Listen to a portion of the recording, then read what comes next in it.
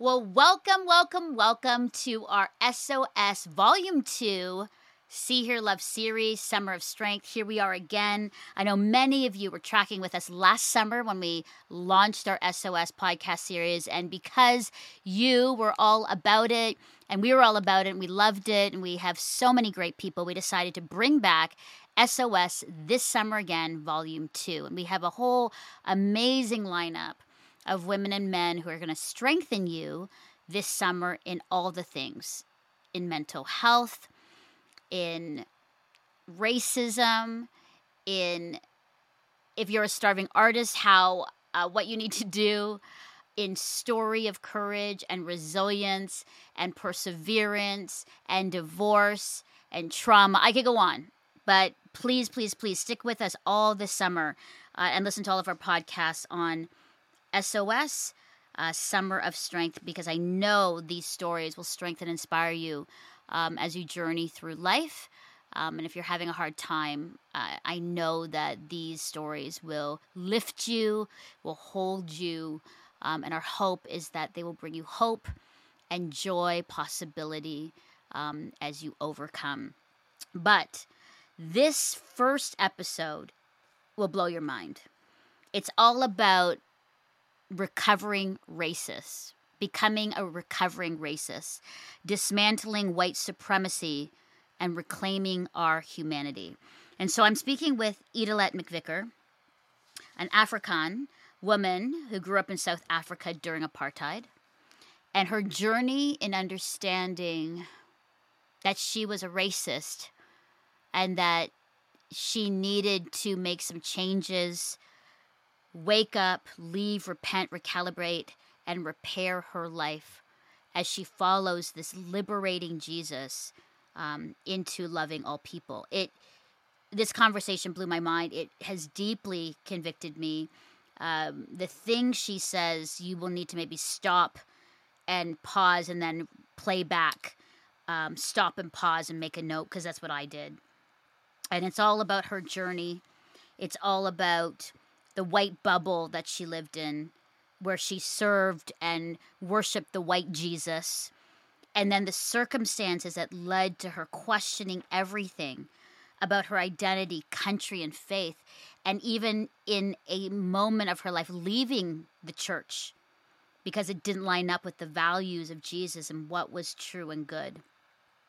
And she shares about grappling with the legacy of white supremacy in her life and recovering from racism that is a lifelong work that required her both inner transformation and societal change. Incredible.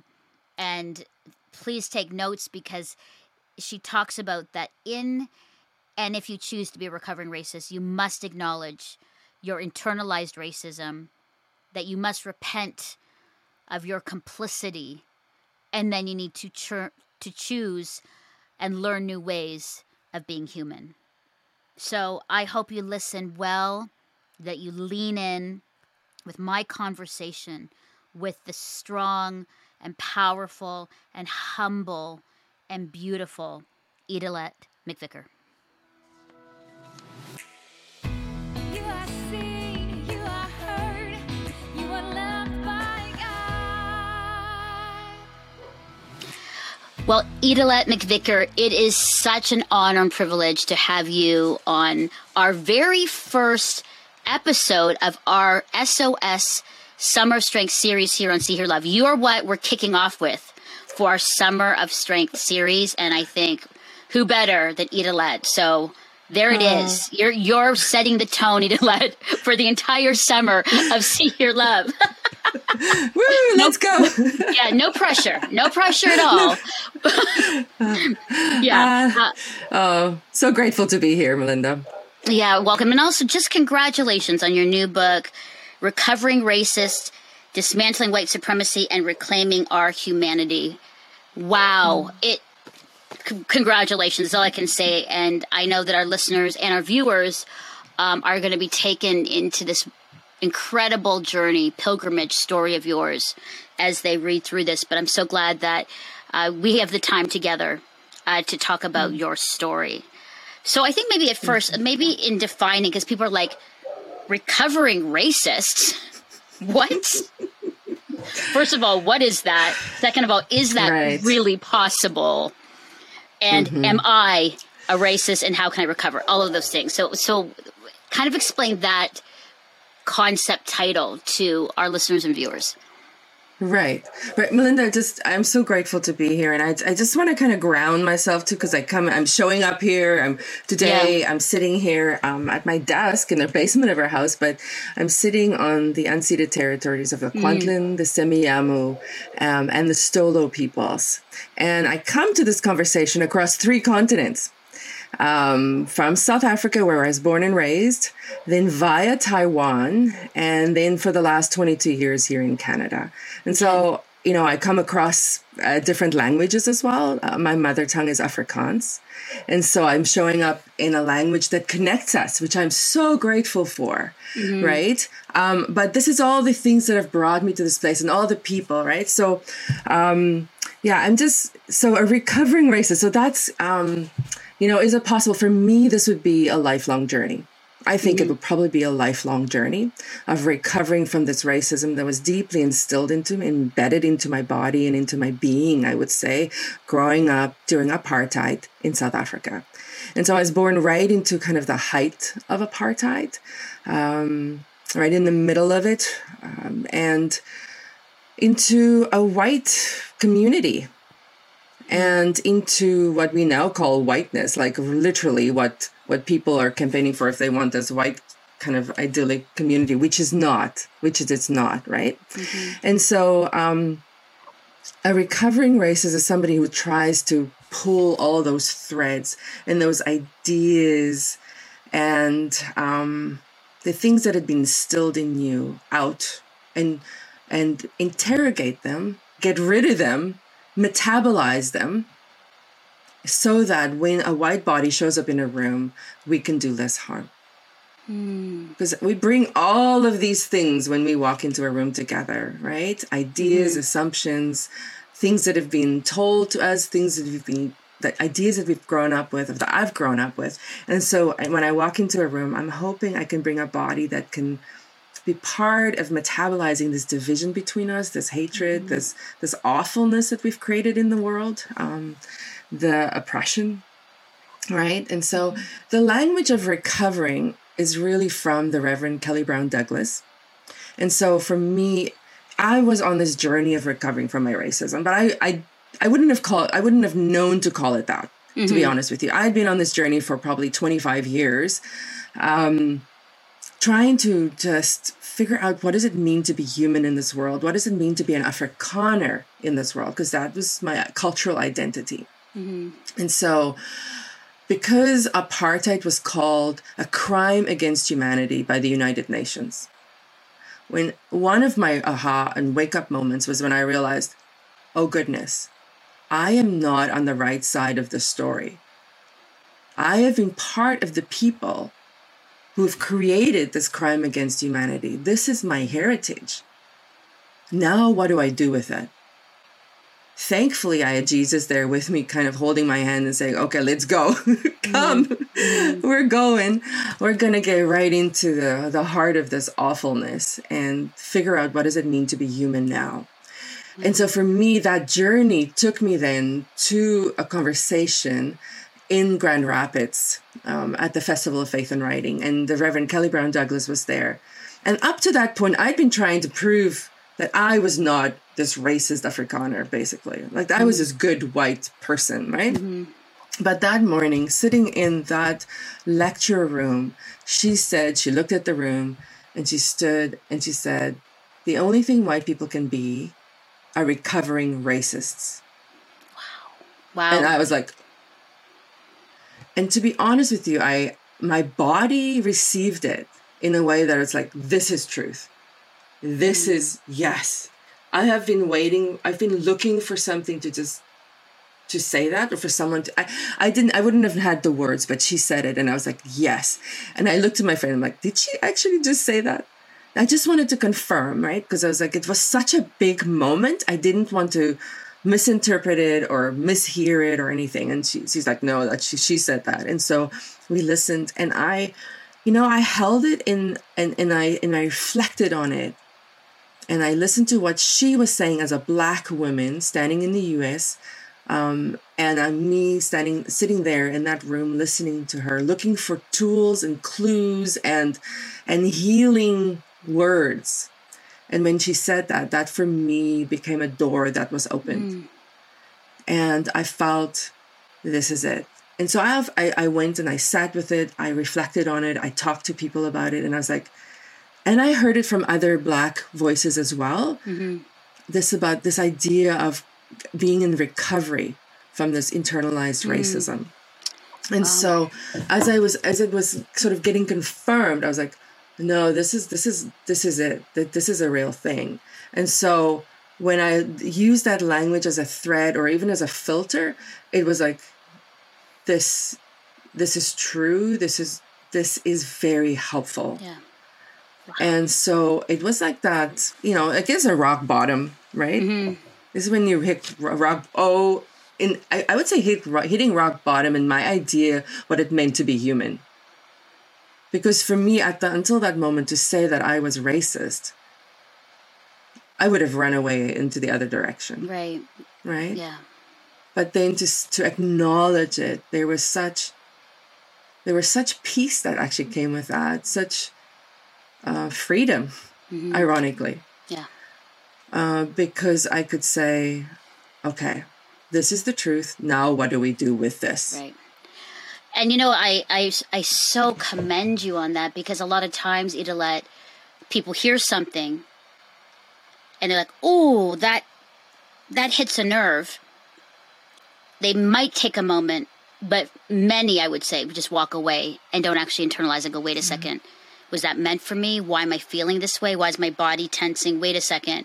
I need to take a pause and moment to figure out why that jarred me, why I had a physical reaction, why I'm feeling that way." And I'm so glad you did. I'm so glad you sat with it and said, whoa, okay, there's something there, right, that I need to think on and figure out. And I think that's so encouraging. So let's go back now, Idelette, to the history of, as a white Afrikaner woman growing up in South Africa during apartheid, which you've said, and you were steeped in a community and a church that reinforced white supremacy. Whoa. And shielded from your neighbors. What was that like? I mean, for some people, it's like, oh, we understand it. For other people, they're like, no idea what that is. But what was your life like in that time? What did you experience, see, not see? It really was a white bubble. And apartheid had created this bubble very intentionally to separate people based on the color of our skin. And so that there would be no proximity to our neighbor who wasn't white, right? And so there were neighborhoods that were all white by law. And there are still train tracks in South Africa that separate communities. And in the old apartheid time, they would, on the one side would be a Black community, on the other side would be a white community, right? And so people did not cross these lines. And that's a very physical, structural element that created this racism too, right? And so, so think about it now. You grow up in this all white community. Now, when you think about neighbor, you think about your white neighbor, right? Those are the people you meet. Those are the people you stand and you talk over the fence with, right? Or you have barbecues with, right? And we go to church every Sunday. Every Sunday, you only sit with white people in this church. So now this is also only your neighbor. And so when they preach love your neighbor, well, it's very simple. You only have this imagination for whiteness, really. And it's very intentional, so evil in its intent, right? And so my school was also all white. So 12 years of going to school every day with only white students and only white teachers. And so you're in this bubble where, because also there was not a culture of asking questions, right? That questions was not encouraged, especially not in school, right? We were really taught to regurgitate ideas and facts, right? So that was the context. But then, of course, you have this, I was in this white bubble, but at the periphery of it, there was rumblings, right? And you see headlines and you hear, and maybe it was the way my dad would pull his face or move his body or something, right? And I also had a very distinct memory of walking down one of the main streets in Parle. It's called Lady Grey Street, and walking up towards the post office. And at the time I was a little girl and I was holding my dad's hand, and we walked through the post office and there was a sign that said whites only. So the door that we had to walk through was for white people only. And, there was a separate entrance for people of color. And so I remember in my body it felt there was something off. But you don't have language for that at the time, right? And so there were very few relationships that were not on a hierarchical kind of structure, right? Between people across racial divides. And so that really shaped my upbringing.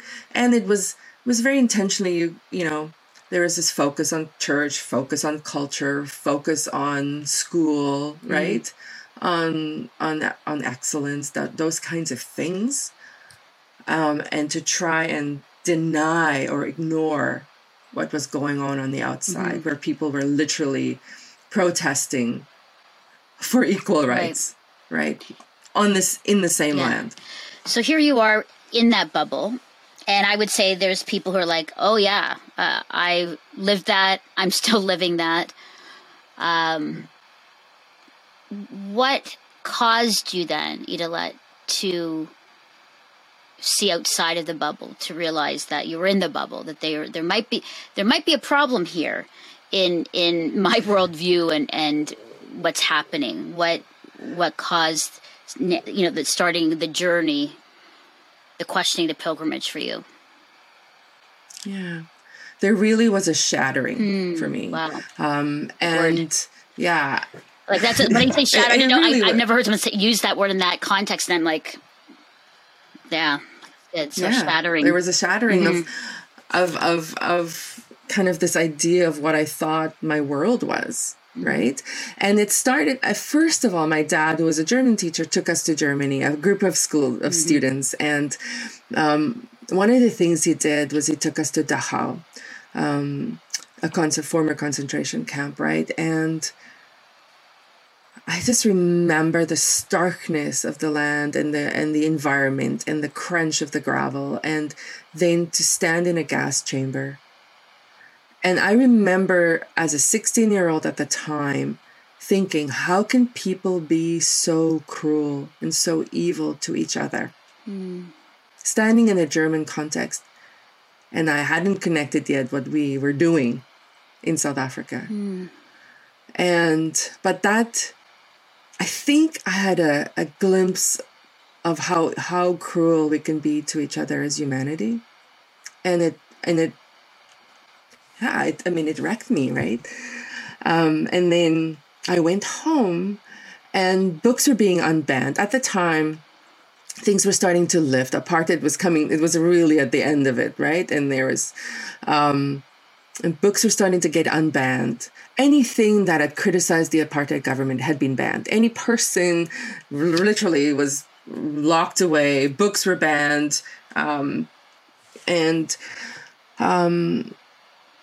These books were starting to get unbanned. And one day I just walked into the library, and I was a prolific reader, and I still am, but I walked into the library and there was this turnstile with unbanned books. It says recently unbanned books. And I'm like, whoa, this is the library.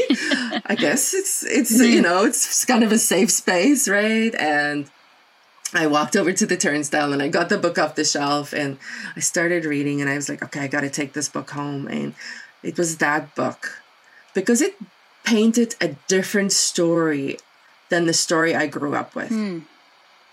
of what it meant to be Black in South Africa and what it meant to be white in South Africa and what apartheid was doing.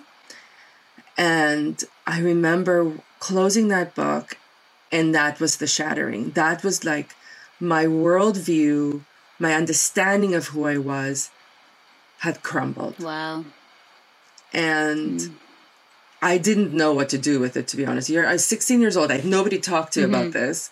I didn't have language to understand what was going on. I just knew that I did not want to be a part of this. Wow. This was not who I wanted to be in the world.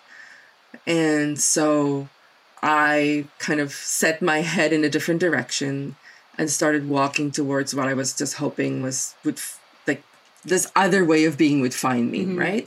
And so when I left home and went to university, I actually left church as well, because I had grown up in the Dutch Reformed Church that had been part of creating the theology that sustained apartheid. Right? So I was like, I can't. The all white pews, I just couldn't be a part of that. And so I just thought I had to leave Jesus as well, because I thought white Jesus was, real Jesus. And Jesus is like, and like I said, I grew up with white Jesus. In the Asian context, it was white Jesus, blue-eyed, creamy, milky skin, brown hair with long brown hair with a hint of maybe some blonde highlight, in a white robe, in my Sunday school classes, always white Jesus. Yeah. And the harm of that white Jesus. Yeah. Right. So I'm so grateful that when I went to Asia and to Taiwan, I actually encountered not the white Jesus, which I'm so grateful for, right? Yeah. So you've left, so the church, because of this, you've left South Africa, is that right? At this point? So I was about 16. So when I went to university, I left church, and then, I was wrestling with that. And then, I actually left, I finished my degree at one university, which was an Afrikaans university, and then went to an English university, which was already a cultural shift. It was a big leap in my Afrikaner community. And so I went to an English university for my journalism degree. And then after that, went to Taiwan. And I still got to vote in the 1994 elections, which was such an incredible moment as well. And such a marker for me. I know, Nelson Mandela wrote about the long walk to freedom, and how much of that was that moment for people who had waited decades to vote in that election. I got to vote in that as my first election, but people had waited decades. And so the humbling idea of that, right? And to stand in that lineup. But that day gave me also an imagination for what freedom truly tastes like and looks like. It was political freedom had come to that moment, right? There was still lots of work around economic freedom, right? And but political freedom had come to that moment. But for me, as a white Afrikaner woman, that day, with that taste of what life and your presence in the world, your being in the world is supposed to feel like, that sense of peace, I feel like my long walk to freedom only started that day. Wow. That I had to go and find my freedom. I had to go and find it, right? Go on this pilgrimage. I wonder, Ila, how many of us have those moments. And I'm just sort of thinking through my life, and we let them pass us by. We don't take the moment to go, wow, what is being spoken to me, right? I just wonder. I think that's what's really beautiful about your book and journey, is that you experience these things, these moments, and you really took the time to internalize, feel it, and then think about what this means. That's really beautiful. I wish more people did that. I think we have a culture that's we just keep going, right? One after another. We're always reaching for the next. And we have missed beautiful moments of transformation, of reclaiming what is true and good, truth about ourselves, freedom, I think that's what's really powerful also about your pilgrimage and journey is, for me, reading through your story, is just that you took those moments to say, to think, to feel, what is this saying to me? What is this moment speaking to me to learn and for growth and for wholeness? It's really beautiful. Yeah. Thank you. Mm-hmm. I think I'm a writer, right? Yeah. And so that I look for crumbs too. Like I was looking for these crumbs really for understanding, for my belonging, for freedom, for just true liberation. Like, and I really was looking for Jesus to guide me in this, to be honest with you. Right. Yeah. So I hear you, because I think, this book took 30 plus years to write, right? And so I'm so grateful for the people who've, supported me and also kind of, were bearing with me as I was, because it is sort of countercultural, right? The very slow process of it. But I didn't know how else to do it, to be honest with you, because this was such deep work and there was so much on the line. Right? Wow. People have suffered so much. I just, Mm-hmm. Yeah. So you vote, and then you keep bringing up Taiwan as a moment, as a place where many things happen within you and understanding. So after that, is that when you went to then Taiwan? Okay. Yeah, 1995. So 1995, I went to Taiwan. Yes, and first went to just kind of teach English, but I was with it was a difficult time in my life too. I was in a relationship, and getting to Taiwan, and you're in a I was talking about in the book, like it was a completely foreign to me context, right? So language, culture, the signs on the road, food, it was incredible. And this wonderful kind of immersion into another world. It was hard on a relationship. And so that also exploded in some way, right? But it was the best thing, really, because I think God was just calling me and kind of pulling me, And so I worked there as a journalist for 2 different newspapers, first with the China Post and then the Taiwan News. And then, I was just so hungry for God. I couldn't have named that for you at the time, but because I'd left God at home, what I thought, when I went to university, I had made a very distinct decision to leave my little Gideon Bible at home when I moved to Taiwan. And that was a real moment for me, because I'd always sort of taken it along and you kind of pack it, right? Like, it's like, oh, yeah. But I made a decision because I felt like I would be a hypocrite if I brought that Bible along, because I was not living a Christian life at the time. And so it was interesting, because that decision in some ways, that break with what I understood Christian culture to be maybe, and that truth of that then opened me up to think, okay, where is God? I was looking for God. And then I was covering a story for International Women's Day, actually. Yep. And there was a Canadian woman, Dorothy, who was standing there, and I was getting coffee, she was getting coffee, and she invited me to sit down with her. And she that day invited me to what she was just starting, and was called the Women's Power Breakfast. And I was like, yeah, I want to be there. And she's like, we're going to be discussing this book called Jesus CEO. And I was like, whoa. I think I have that somewhere in my, like, honestly, I'm like looking over here, looking at my bookcase. I think I have the Jesus CEO. Yeah, it's so good. And so I was just like, I had to be there. I just knew.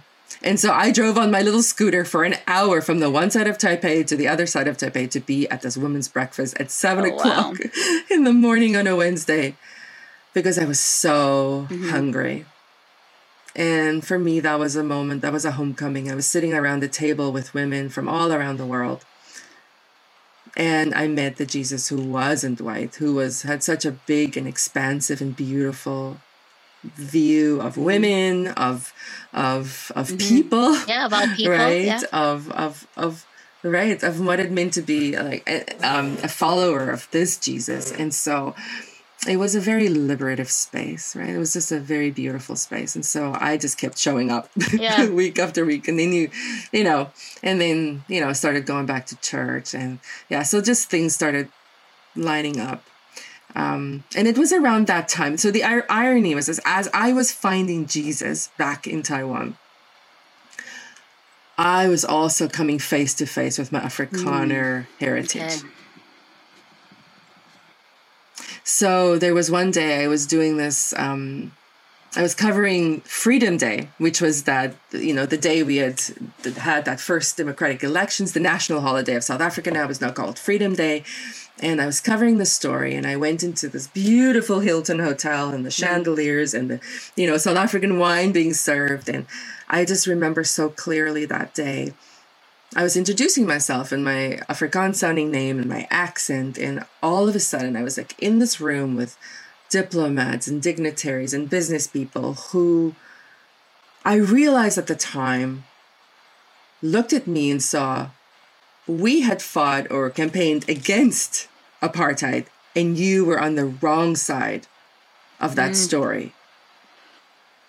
It was all internal, my internal dialogue, right? But for me, it was such a moment of reckoning with my place in the story of humanity, where I was like, oh, my people have not been on the side of justice. And what does that mean to me? And so I'm so grateful at that time. I also had this faith now that was revived, and it was becoming really intimate and beautiful. And this Jesus was saying, okay, let's go. Come. Let's walk into this thing now together and really look at this past and what you need to do to get through it. Because the shame it felt all consuming. And I knew I was not meant to stay in shame. Yes. Right? I knew I couldn't just shut down, and but the shame became a marker for me. It was like, okay, there's something I need to do. There's something I need to learn, understand, see, internalize, metabolize, transform, right? And so just also that idea of, I was really sitting with this scripture around, if one part of the body hurts, every part of the body hurts, right? The whole body hurts. And I think because I was feeling this deep kind of hurt about what we had done with apartheid, it's like, look at what we had done, how many people we had hurt and oppressed for so many years. And I felt that permission from that scripture verse to feel that way, because I felt like if we had created this pain, this might just be, there was permission to talk about it, I felt like, right? Because people in South Africa, my white peers, were not talking about apartheid. They just wanted it to be over, right? Didn't want to kind of reflect on it, talk about it. Whereas, as I was learning over the years, then if you were a person of color or Black, people, not everybody, of course, but lots of people wanted to talk about this and kind of move towards each other and just talk about the past and talk about the pain and talk about how do we become transformed. And so for me, I think about living in Taiwan. My faith was an anti-racist faith at that time because of my story. I wouldn't have had language for that or could have named it that way, but I had to. Like, my faith and my search for this justice, for unraveling the story, for making sense. Not that you can make sense of this, right? but finding my place in the story of humanity, those two things were very much together for me. Hi, this is Becca, the associate producer of See Hear Love, interrupting this great conversation to let you know that there are more shows and great content and blogs at seehearlove.com and our YouTube channel. Content to help you and give you tools as you care for your mental health, relationships, being single, being married, family issues, your self-confidence. We're here for you, to help you find joy and small wins in your everyday as we lean into relationship with Jesus and intentional community. So check us out at seehearlove.com. And if you want to help us keep making this kind of content, you can donate to us at seehearlove.com/donate. And really, to keep Melinda and I working and with jobs, donate. And finally, if you found this episode inspiring, please take a moment to share it with someone who would enjoy it and to rate and review our podcast. It really helps. I wonder how many people, and maybe it's a bigger question. I think there are people who are listening and saying, I want to recover from my racism, right? Like, I haven't had the journey that Let's been on, but after these past 2 years or even longer, I am uncomfortable. I am ashamed. Yeah. I just don't know what to do. And I have heard many of those people, in the past while go, I acknowledge my racism, my biases, my judgment. I just don't know how to untangle out of it. And it's a hard journey. There's been a lot of tears, shed in our home and in coffee shops and over dinners with people that we love that are trying to sort it all out. Yeah. And for me, it's not easy, but I think it's not easy, but it's absolutely necessary. It's not easy. And what you're saying about the body, we say it, it's like a throwaway. Like when the one part of the body hurts, everybody hurts. But when you actually sit and listen to that, when you were saying that, I was feeling it going, do I feel that when one part of the body, do I internalize and feel that pain and weep when one part of the body hurts? And sometimes not. Sometimes I do. If I was honest, maybe not all the time. Right. I think for me, it was just because the story was my story. Right. I had to pay attention, and I wanted to pay attention. And I, to be honest with you, I felt really stuck in my own life. And for me, the only way forward was I felt that my stuckness was connected to the chains that we had put on others. And so as I started facing and looking at the chains, or sometimes the laws that we literally laid on the land, as I would look at them and I would repent, then there was something in me that got lifted, right? And so some of those ideas, as I confronted them, because they had a consequence in my own life, right? So my freedom was deeply connected to looking at the story, right? Yes, it's not easy, but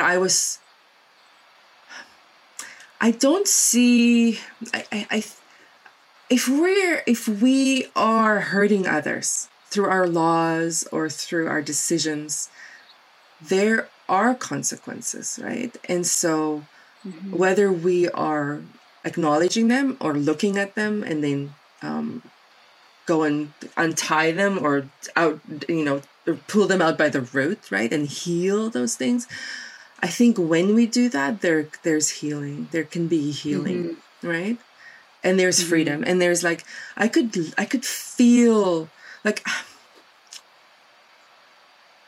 sometimes I would sit in a conversation. I could actually literally feel something just kind of drop off, like an idea, right? And it's like, oh, wow. I didn't realize I was holding that. But because I placed my body in places where I was hearing other stories and I was in contexts of just listening and learning, sometimes things would just kind of I guess, metabolize.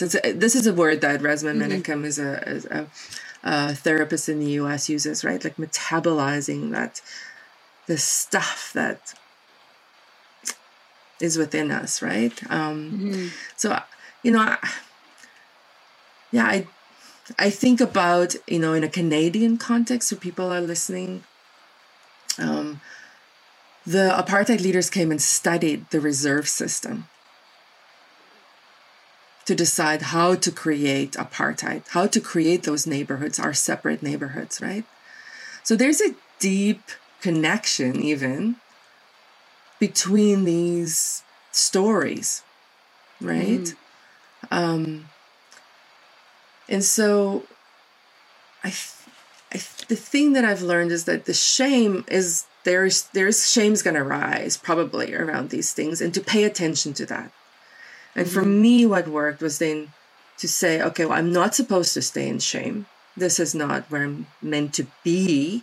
How do I am not, a despised person. Like, so even though I am a recovering racist, I am also beloved. Yes. Yeah. Right? So those identities can live at the same time. I am not just a recovering racist. I am also beloved, right? And so, I'm trying to remember. So the shame will come, the guilt. So then how do I move that to not I am wrong or I am awful, but we have done something awful. And that's in the realm of guilt, right? So, right. So then when you think about the Truth and Reconciliation Commission, right, here's truth being told. Wrong was done. Truth's being told. There might be some guilt that rises, but the guilt then tells us, okay, there's something for me to do. There's something in my story that I need to pay attention to and ask, where is the intersection of my story with this guilt? Not just shove it away, but interrogate it. Ask God, right? Okay, what do we do with this guilt now?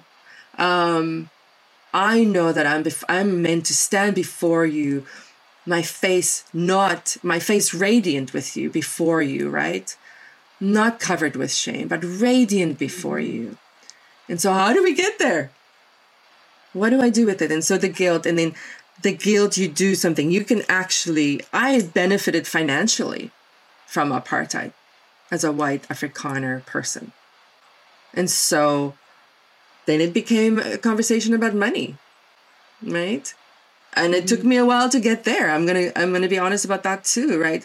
I kind of had to go through a lot of these processes, and then finally it was like, thankfully there's enough voices in my life who are like, yep, now we're talking about money too, right? Like, or just interrogate, where does your story intersect with the story of racism right where you live, right?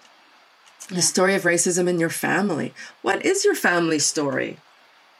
Right? I've gone back and tried to learn and see what is the story of my family and how my ancestors came to South Africa in the 1700s, right? And what are those threads, and what is there anything I need to pay attention to, right? And so learning that a white child received more money every day to go to school from the apartheid government than a black child. Right? That was that's racism. And so that was I had a number. I had a clear place to start from. Yeah. Okay. Here's something. Okay. I can start here, right? And I think that's helpful because I think it can be overwhelming. Yes. You know, when you're realizing it and you come to this conclusion of I'm a racist, and what then is my responsibility? I think for some it's just like overwhelming of the things I could do. But I think that's good just to start where you can. What is in front of you? What is the connection? And go from there. Yeah. Right? Because that's what, I hear this a lot. People are like, here's an issue. I'm so overwhelmed. Therefore, now I won't do anything. And now I feel quite apathetic and I'm not doing Mm-hmm. anything. You know what I mean? Like it's this. So how do we kind of bring it to a place where it's the one thing you can do that's in front of you or that you know of that you can do?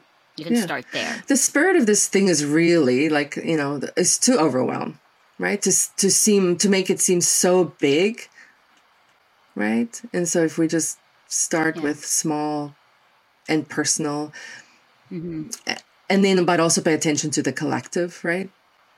What is my responsibility, not only as an individual, but also in the collective then, right? Right.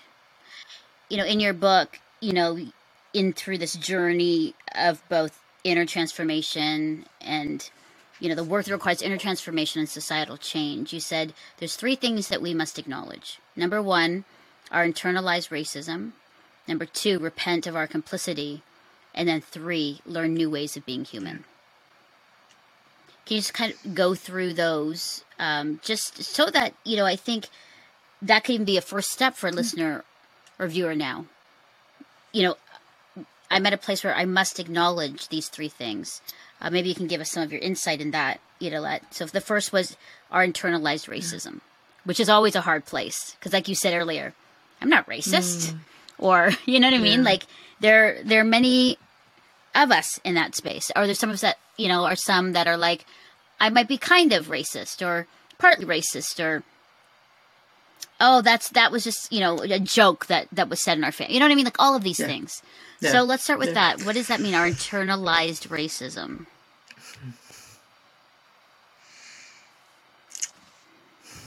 Yes. So all of the ideas and beliefs that we have internalized, the stories we have heard, the jokes that we have not said, said anything to. But even if we have, like, because I would have said, I was somebody who spoke up. If there was a joke, a racist joke, I would have said something. But I had to reflect. For me, it really was when I started looking at who are my friends.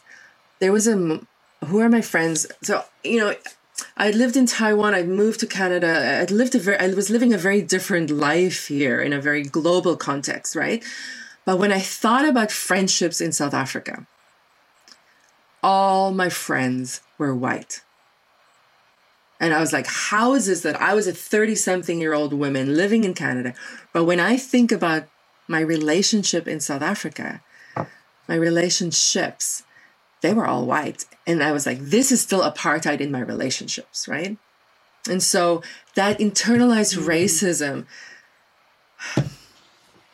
of not moving past those boundaries and borders that my society had set, but I had adhered to. The people said, oh, don't go there, right? And I was like, oh, you really shouldn't, you don't want to go there. And so my practice has been now, I'm crossing those borders. I drive across those and I go to those places where I was told as a kid, oh, no, we don't go there. Now I go there and I go seek it out, right? Or I listen or I look for relationships to open up, right? And so just interrogate, what does your life look like? I think if we sit for a minute, we will know where we have to start. Start with that one. Start pulling at that thread. What's the first thing? What's the first thing that comes to your heart? Where's your heart moved? Right? And then the acknowledgement is such a moment because then you don't have to use all of that energy to say that you're not racist. And you can actually use it for good. You don't have to use that energy to prove that you're not racist. You can actually use your life to do something good with and to seek justice, right? Repentance was a huge piece of my story for this, right? Yeah, and that's one where it's like the repent of our complicity. That's when we're all like, ow. Because that's a big, strong, loaded word. Yeah. Repent and complicity, I would say both. It's like, I don't want to be known for that. Like, what? Like, it's like these hard-hitting things, just like, oh.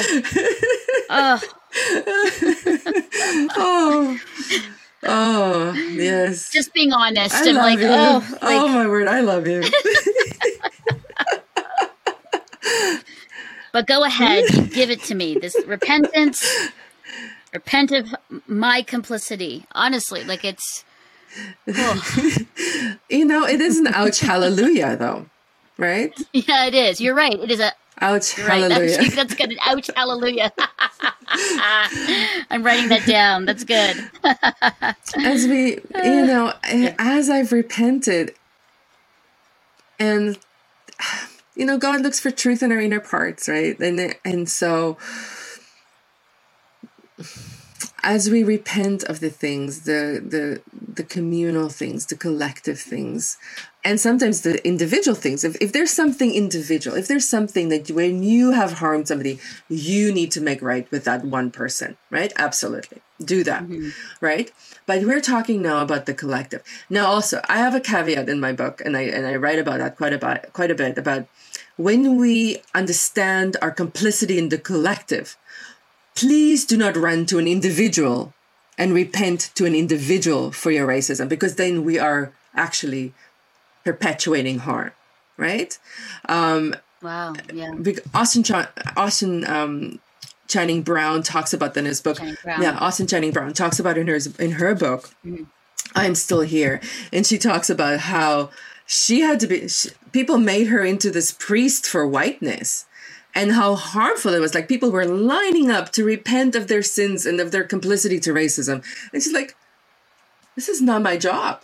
I didn't sign up for this, right? And so do not take our understanding or our awakening to our complicity to the collective harm that we've done to an individual, right? Those things we take to God in our inner room, right? Do that. Do that work first.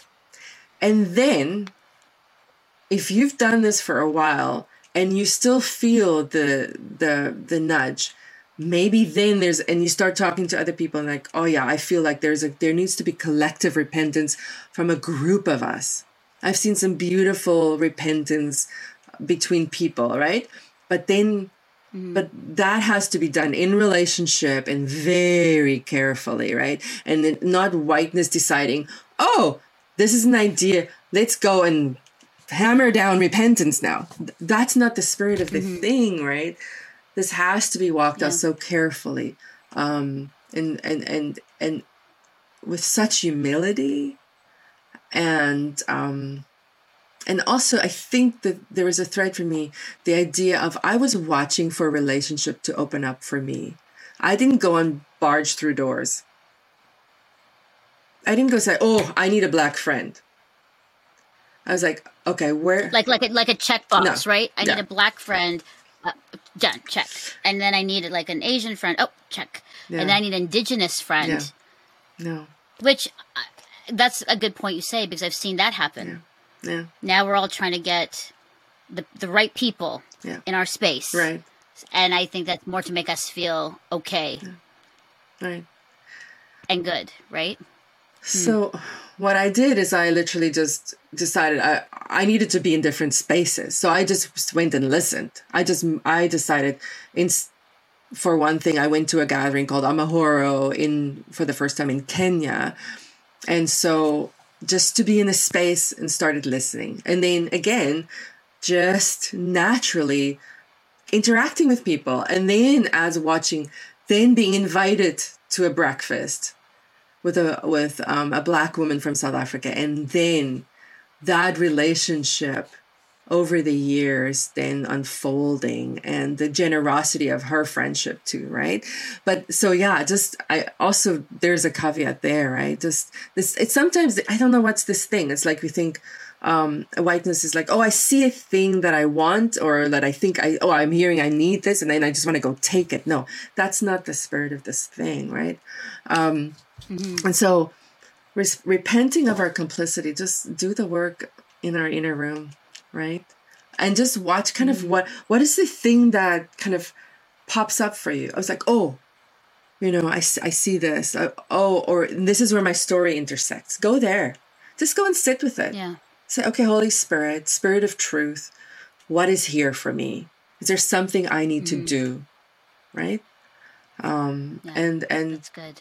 laws, like, the laws was, I kind of printed out this list of apartheid laws that I would just read through and repent of, and things like that, right? It's good. And then your third one says, learn new ways of being human. I love that. In Lisa Sharon Harper, in her forward to you, she's giving this endorsement of the book. You're invited to take a step, one step on this pilgrimage. And she goes, and you're invited to allow yourself to be simply human. And I love this. And to join the beloved community of humanity again. Yeah.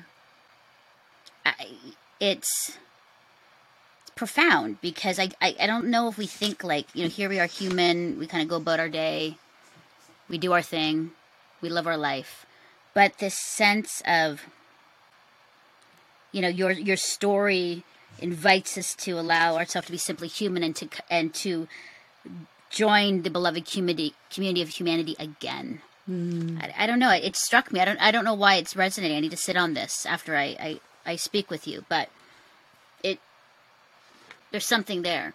There's something about this, new ways of being human, and it's liberating, and it's scary and exciting all at the same time. As I'm even thinking about those words of new ways of being human, because in some ways you're like, well, this is the way.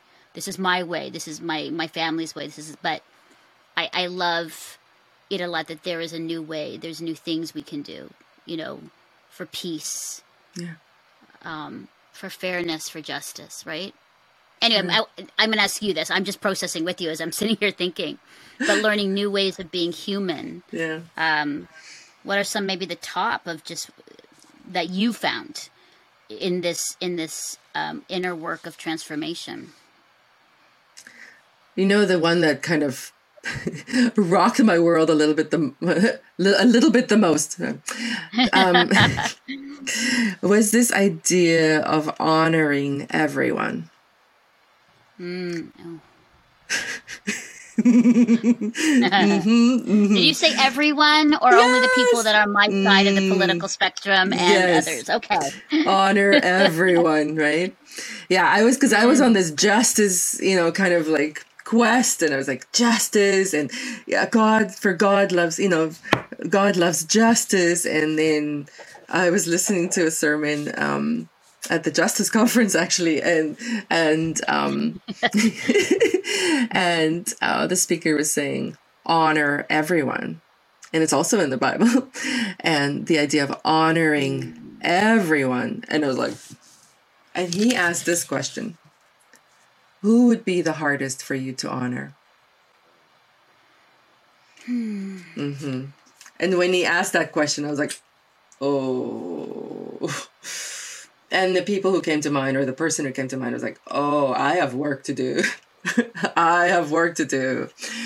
And so I started understanding that this journey towards the other, I used to think it was towards, my Black other, or the person of color who I was told was my other, right? Like, this was my story. And then I realized it's also my ideological other, right? It's all the ways we create these divisions between each other, right? Apartheid is separateness, it's division, it's the ways we have ripped our belonging to each other, right? The violence we're with each other, right? The words we use. And so this honoring everyone is a challenging one, right? It's like, it really do I watch my language? How do I speak about people I don't agree with? Right? And do I allow that in my house around the table? And I'm like, and so do I honor the humanity of every person? That doesn't mean I condone their actions. That doesn't mean there are not consequences for injustice. Right. But do I honor their integral humanity? And if I can answer that truthfully and have integrity there, right? I think that's a big one. For me, the other piece around a new way of being human was the concept of Ubuntu. right? This is an African concept that I was so grateful to read about and learn about through the teaching of the Archbishop Desmond Tutu. And it's really about mutuality. We belong to each other, right? So that we're, the Reverend Martin Luther King talked about that too, our interconnectedness, that we are woven in this garment of destiny together. And so when we understand that, right, then we understand, well, when I harm somebody there, I am part of that. I am part of that. And because we belong to each other, I don't want any harm to come to you. But if I have done some harm, then I also want to make it right. And that's the beauty also of, I think, what the gospel is, this transformation, the possibility of transformation, not quick repentance, not quick transformation. This book took 30 years, right? So it's not a quick thing. It's doing the work. And doing the work means you build a capacity as well, right? For being in hard things. And then of course there's that piece I also write about this, sprinkled through that, the idea of joy. When I've looked at activists and the lives of activists, again, the Archbishop Desmond Tutu, if you go Google his laugh, my word, just sit in that. The joy. It was wrought in deep suffering, in so much work, but he fought for that joy, right? And so that is also the inheritance of doing this work, is joy. When we allow ourselves to face our complicity, the ugliness, but also the goodness, and not shy away from these feelings and these truths, we also reap the benefit of the full spectrum of humanity, of joy, of just playfulness, of being human, of the joy of seeing the ocean and your sand on the feet and the flower and all of the beautiful things of being human, being at a table together with friends, right? In a place of restored relationship, right? It's so good. It's beautiful. I want to finish off this. There's so many beautiful moments where you just inserted and shared, just weaved in naturally to your story of Jesus, this liberating Jesus. I want to finish with that because, I always am deeply saddened when looking at news and causes that we've used Jesus and Scripture in such divisive ways. Because we can use Scripture and Jesus for our own need or gain on either side, But maybe just talk for a little bit, what does that mean, the liberating Jesus as you are a recovering racist, how Jesus meets and works in that space? I think a lot of it you said, a lot of these things of joy and honor come from, him and how he honored, the least of these and the marginalized and the people on the fringe and the ones who were skeptical and the ones who asked questions, and so what does that look like for you? And for someone who's like, I'm hearing Jesus in this, and I wouldn't put Jesus in recovering racism because it Jesus is the one who has been racist in the context of what I've seen, right? The church and Jesus have been used for these causes. And so I'm staying way away from all that. No, thank you. But you beautifully naturally said, no, he has been a part of this pilgrimage, of this journey for you.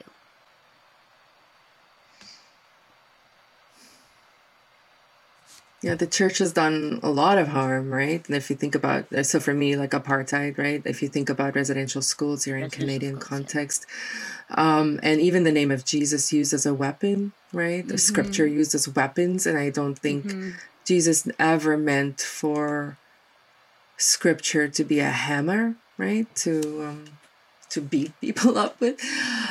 For me, Jesus is Emmanuel, God with us, right? And so there's that, you know, I'm so grateful because one of the things I did do when I was in Taiwan was this Bible study called Experiencing God. Was out of the right, yeah, it was out of the Baptist community, right? And and I guess it what it did, and we took a long time with it, and it created this, I guess, an infrastructure in which intimacy with God and a relationship with God became this beautiful dance, where I was constantly watching what God was doing, right? And see, what is the Spirit up to, and where do I join God, right?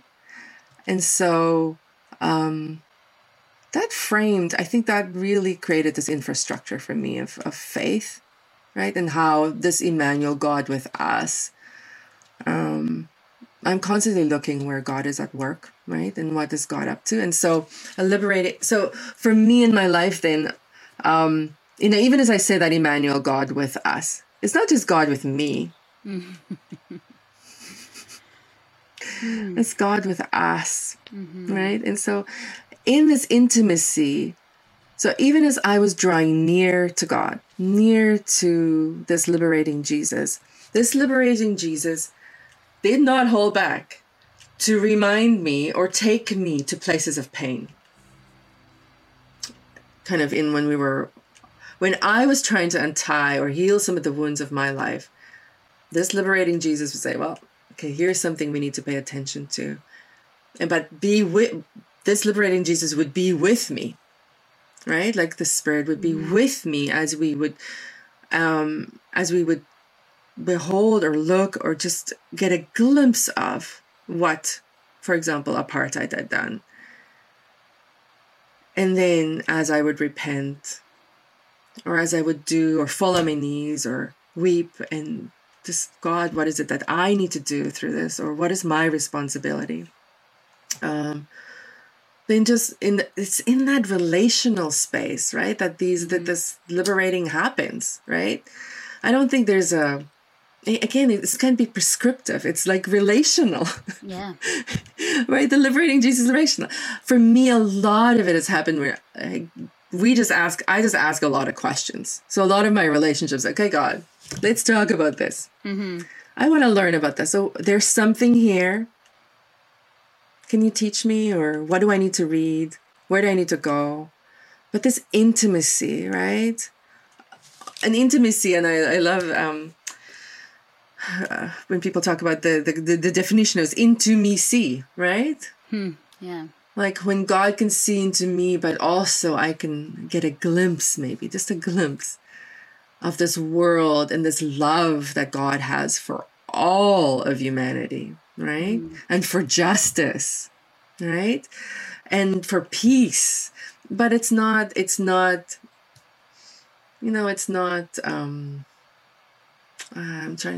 artificial. It's deep. It's sought after. It's hard work, right? It's good work. It's liberating work. The thing is, doing this work actually liberates, right? Yeah. It builds this capacity. It just, you're working, and it's not an earning. It's because again, it's like this beautiful intimacy in this dance. And just saying, I'm not willing to stay where I am. I didn't want to stay in shame. But how do we get to freedom? Right? Wow. Idelette McVicker, could we keep talking for like 10 hours? So much. And I think for our viewers and listeners today, you need to pick up her latest book, Recovering Racist, Dismantling White Supremacy, Reclaiming Our Humanity.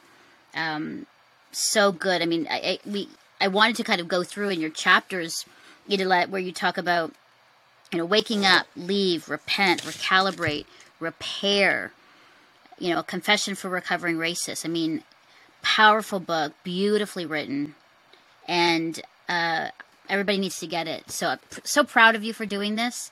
How can people get your book or connect with you if they want to, chat, via email and whatnot? How can people connect with you? Sure. Well, I'm on idelette.com, and then I'm on, so IDELETTE.com. On most of the social medias, Instagram, Idelette McVicker, and Twitter and Facebook. A little less active on Facebook, mostly Instagram and Twitter these days, right? But yeah, and there's a way to contact me from my website as well. And the book is available on most of the media outlets. And you can also there's lots of links to where you can order the book. Also straight from Baker Publishing, right? Baker Book House. Right. For people who are ordering from that side. And so, yeah, there's lots of ways. The book is most places where you're finding books, mostly online right now. So, yeah. Amazing. It was a pleasure, absolute pleasure listening to you, learning. There's things like I've written down on all of my pages, just like notes of things that I need to kind of process myself. And what's great is today I don't have any more meetings after this. So I've sort of chosen, I think I need to sit down and think through some of the things that Idelette you said, and think about, how am I honoring everyone? That's one of the most profound things. I'm like, it's, and you have definitely shattered me in some spaces. So I'm going to use that word shatter, because it really felt like I have to do the work. Even as an Asian woman, there are areas in my life which I need to take a pause, a moment to kind of do an inventory, to autopsy, to interrogate, as you say, some things. And I think that's good. I mean, I think growing, even at my age and stage where, some moments I'm like, I know everything, I'm good, look at me at my place, these platforms.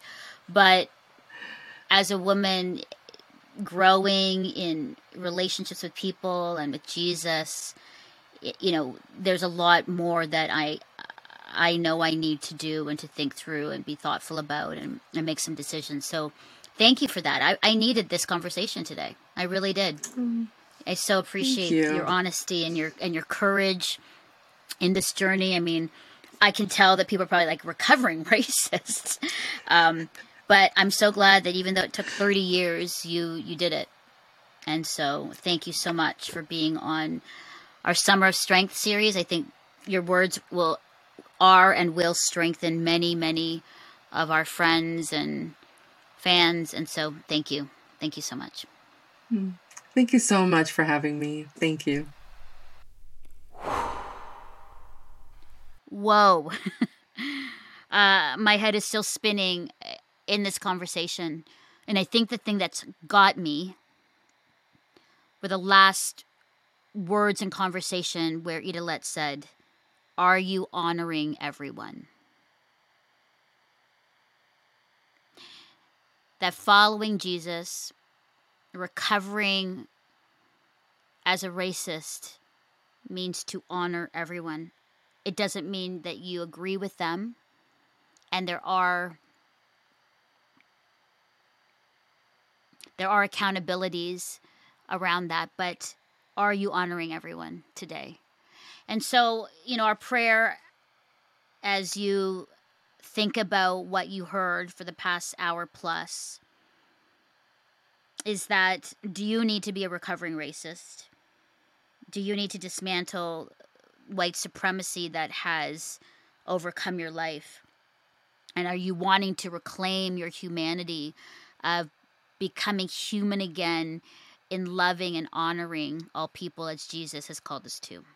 I hope you do. But it's not an overnight change or a quick change. As Idelette said, it has taken her 30 years on this journey in recovery. So thank you so much for listening, for watching. And as you take pause and think and listen, and as you choose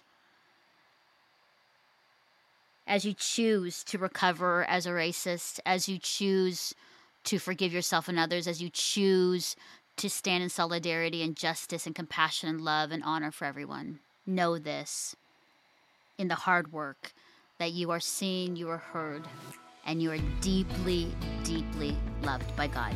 Thanks for joining us, and I hope that you will join us all summer long in our series of SOS Summer of Strength.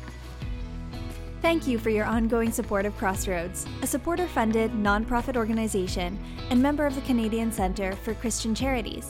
Thanks to faithful people like you, we are able to continue producing See Hear Love. You can write to Crossroads, P.O. Box 5100, Burlington, Ontario, L7R 4M2, or visit crossroads.ca to learn more about our programs.